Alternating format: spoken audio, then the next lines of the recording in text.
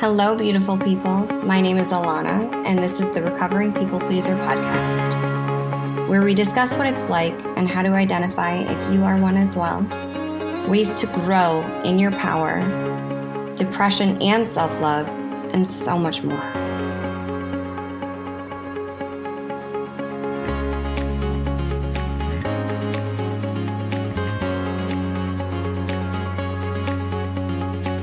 I just want to say thank you for tuning in to the first episode of the Recovering People Pleaser.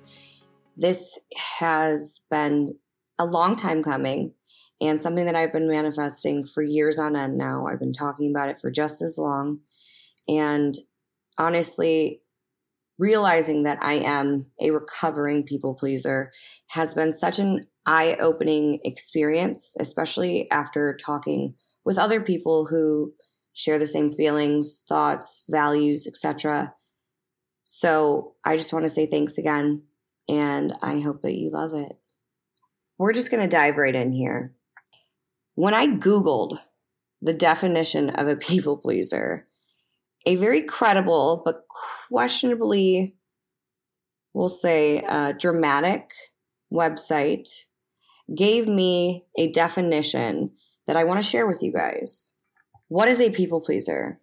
According to they who shall not be named, we'll say, a people pleaser is typically someone everyone considers helpful and kind. When you need help with a project or someone to help you study for an exam, they're more than willing to step up. Myself and anyone listening who can relate knows damn well it's much deeper than that. People pleasing, in so many words, has been a blessing and a curse since I can remember. And being a people pleaser doesn't just mean helping others or being kind. It means that we put almost everyone around us above and before us, as if we're inferior almost. But at the same time, we get satisfaction from having some sort of control, and we have a hard time letting other people do things for us. While we mean very well and we love hard as fuck, it can be toxic and super unhealthy for us. My favorite Google search of a people pleaser so far is, people pleasing is the act of chronically prioritizing others' needs, wants, or feelings at the expense of or to the detriment of our own needs, wants, or feelings. Acts of kindness, generosity, and affection are not intrinsically people pleasing. They're important aspects of every relationship. Now I want to talk about what makes us feel good about being a people pleaser and what actually makes us feel good without feeling like shit later on. I've come to the conclusion that trying to take care of others, whether it's emotionally, physically, spiritually, financially, is one of the most draining aspects of myself, my life, at the end of the day. It's like pouring from a cup. And I'm sure that a lot of you have heard this quote. If you haven't, you can't pour from an empty cup. So when you get home at the end of the day and you feel super worn out, super drained, even if you haven't done any like physical work, it's because you've poured from your cup of energy. You've allowed yourself to give yourself so much so that you don't have enough for you at the end of the day. And that is a cause for depression, anxiety, and so many other, mentally health issues that we can't fully grasp. And it takes a while to really understand that you need to be able to still have some time for you, some energy for you at the end of the day. Because being a people pleaser, we love to make others happy. We love to, know that we've made a difference in others' lives. But what about us? What do we do for ourselves at the end of the day? And some people will say, I genuinely enjoy taking care of others because it makes me feel good. Now, I'm going to get a little deeper into that. One thing that I've also come to the conclusion of is when we feel good about making others feel good, it's almost kind of a selfish act. Not in the sense that it's manipulative or deceiving, none of that. It's more so we do these things because it makes us feel good in the time being. It's not that it's ultimately rewarding to us at the end of the day, unless, of course, it's family. And here I go again. Basically, what I'm trying to say is our number one priority should be ourselves, because that's how we're going to be our best selves. And there's a difference between being a people pleaser and an empath. Empathetic people are very aware of who they are, what they bring to the table or to this world and to the people that they care about and love. But they also know boundaries. And that's the difference between a people pleaser and an empath. That's one of the biggest differences, is boundaries. Learning to set boundaries and still saving enough energy for you at the end of the day. So I'm going to get even deeper. If you've made it this far, congrats, I appreciate you. So being an empath and being a people pleaser, we're going to talk a little bit about the differences and what it's like to be just a highly sensitive person. I myself am probably one of the most sensitive and emotional creatures that has ever been brought into this world for lifetimes to come. And I will say my heart is 110% who my mother raised me to be. She raised me to treat people the way that I wanted to be treated. She raised me to respond and react in kindness and love and understanding. And I could never give her enough credit for teaching me to be that person. As you can tell, it makes me a little emotional because she is sincerely an angel, a godsend that most people in this world do not deserve.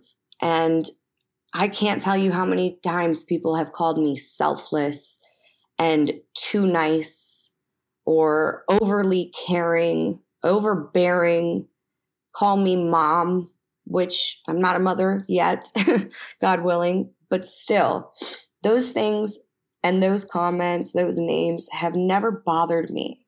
And they still don't to this day, because I've accepted who I am and I love who I am. I will never change me and the way that I treat other people. But what I've started to finally learn how to do was set boundaries and make sure that I'm not completely draining myself of my energy at the end of the day. I can only give so much. We can only do so much before it starts to take a toll on us. And that's what this is all about. Highly sensitive people are at risk of falling for other people's words and promises because of how we view or want others to be. So those words and promises make trusting and loving these people into a mirage as what we think reality is.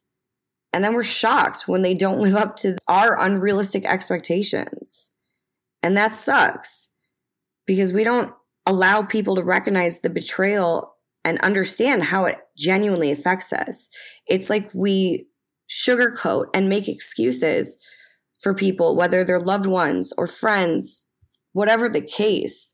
We're always trying to be understanding of the other person to the point where we allow and continue to allow these habitual actions from others in our life. Even if the conversation is had, or in my case in the past, sometimes even just brought up, we worry about the possibility of an argument or loss of a friend or a family member. We are so bound to people that we care for that we dismiss their actions and forgive them very easily. But do we ever really forget? Because for me personally, anytime I've forgiven someone and deep down knew that they probably didn't necessarily deserve forgiveness, or they should have at least shown me or shown you that they understood what their words or actions did to us, it doesn't make sense. It doesn't make sense for us to keep making excuses for other people. So I want to ask that question again. So bound to people that we care for, that we dismiss their actions and forgive them very easily. But do we ever really forget? And are we ever really fully able to forgive because we can't forget? Because of how we dismiss their actions or words? Absolutely the fuck not. It sits with us, and then we start paying attention to the little details and constantly wonder if they're going to do or say those things that hurt us before once again, because we recognize all those little details. So when those little actions that happen leading up into the big action start happening again, we sit in paranoia or we address them and are made to feel crazy. And 9 times out of 10, it's because we as people pleasers, or also empaths, this is for both of us, we attract narcissists, fixer-uppers, regardless if they're family or not. We tend to be drawn to the people that we believe we can take care of in a better form. As a people pleaser, I genuinely cannot remember a time when I went out of my way or started people pleasing a person who was genuinely confident and doing well mentally, physically, spiritually, financially in their lives. Because those people already know who they are. They don't take advantage of our kindness. If anything, they see us for who we are, and they make sure that they go out of their way to not do that. Those, I'll call them spiritually successful people, are my favorite kind of people. And it's those types of beings that we should be surrounding ourselves with. People who want to see us be a better version of ourselves. And there's not a lot of them out there. And we can all admit that honestly. There are not enough people in this world who have that strength that we crave so much, that we've lacked for years on end. And I'm not saying that we're weak, because emotionally and lovingly, give or take, we are strong individuals. But we look up to people who are successful spiritually, and we don't have enough of them in our lives. Most of the time, we are surrounded by people who suck and drain the shit out of our energy. And it's because unconsciously, we put ourselves in those situations. I know that anybody listening to this right now who has been in these situations can definitely relate, we'll say, when we're made to feel crazy because of just how loving and forgiving we are. And when we do pick up on weird shit with the people that we care about or have been emotionally taken care of, it is so frustrating, and for me, a cause of depression, that I still to this day have a hard time trying to understand how a person who also claims to care for us can manipulate our hearts and the way that we take care of them or others. This has been one of my biggest mountains to climb in every relationship, friendship, anyone. And that's why this podcast is called The Recovering People Pleaser, not The Recovered. I'm not sure if I'll ever fully be recovered or graduate, we'll say, into a non-people pleaser. Because let's be honest, if you feel me, then you know our hearts are so loving and so forgiving that we don't want to change that part of us, no matter how tainted we may become. That's why healthy boundaries need to be placed and set. Telling yourself that you're strong enough and that you love yourself enough to confront a situation that hurts you or gives you trauma, PTSD, to tell the person betraying your trust or love what the hell is up and how that shit can't happen anymore, it's going to be extremely difficult, but even more so necessary. Unless you like feeling frustrated, angry, and destructive, this is an action that needs to start with you today. We've got to do this, you guys. Again, my reasoning behind starting this is because I'm still on the journey myself, but it's something that I've talked about with many others and have come to find that there are so many others out there, just like me, just like you, that are having a little bit harder of a time than I am now. And I will never lie to you guys. I'll be honest. I have been trying to understand myself and being a people pleaser. Gosh, probably since I hit puberty, we'll say. I can't even tell you guys how many times I have genuinely looked at a situation or a person in my life and thought, what the fuck did I do to deserve that? I loved so hard in this situation, and that's what I was given. And that's one of our biggest faults, is expecting others to have the same fucking hearts that we do, because they don't. They don't. I can't stress this enough. Remembering that and being able to still be yourself and still be a loving person, still being an empath. You don't have to people please to the point where you are questioning yourself anymore. And that's where the boundaries come in again. And we are going to talk about setting those boundaries more so throughout this entire podcast. Right now, we're going to dive in a little bit into relationships and how we are in relationships and friendships, because we dangerously bound and bond ourselves to the people that we care about the most. And for some freaking reason, we tend to pick out the people that we believe we could fix or help the most.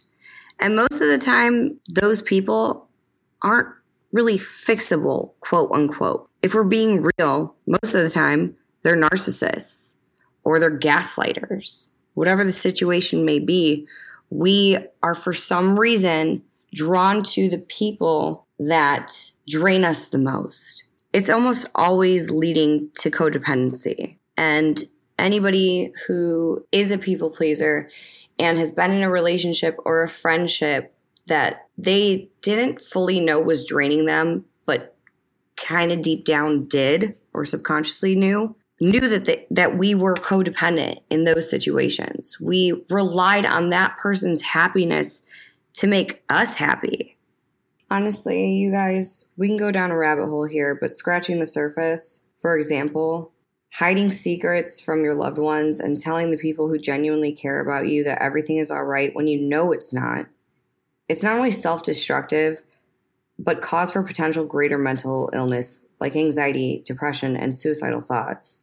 We get so wrapped up in this facade that we're pathological liars to ourselves, telling ourselves the lie that we tell others is actually true. It's not easy to be in a relationship or a friendship with a narcissist, regardless if you're a people pleaser or an empath. But if you are, it's incredibly even more difficult. It may feel impossible, but if you're relating to these characteristics and words right now, that means it's time for even just the thought of becoming a little bit mentally and emotionally strong enough to the point where you can leave those situations. The time has come. The time is now. This is your rude awakening that you gotta stop. We've gotta stop allowing others to take advantage of our kindness and our loving hearts. There's so much outside pressure from friends and family and society to make things work and present the perfect relationship or marriage or friendship, because that's what we think people want to see. In all actuality, people appreciate honesty. And as a people pleaser, we want to give people what they appreciate. So in that sense, doing better for ourselves will ultimately speak way greater volumes than us trying to put on this mask. Although I would love to continue this first exciting episode with you all for hours on end, we are going to get a little bit deeper into what makes us the people pleasers, how to identify it, the difference between a people pleaser and an empath, relationships and the effects that our actions have had on our relationships in general. We will continue those conversations and we're going to keep talking about them. I want to leave you guys with a quote because Nikki Eisenhower said it best. When you move closer to someone you know is destructive to you with the desire of converting them to a non-abuser, that's an example of trauma bonding. And another thing that people pleasers and empaths who are not putting themselves first tend to do. What this does to us is beyond damaging to our minds, hearts, and souls. So, my fellow people pleasers, start on you today or tomorrow if you're listening to this at nighttime. I promise you, you're not alone. You feel your feels, and there's nothing wrong with that. There's nothing wrong with you. There are not enough kind-hearted souls in this world anymore. And I promise you that we're going to get through this together, one way or another. I love you guys.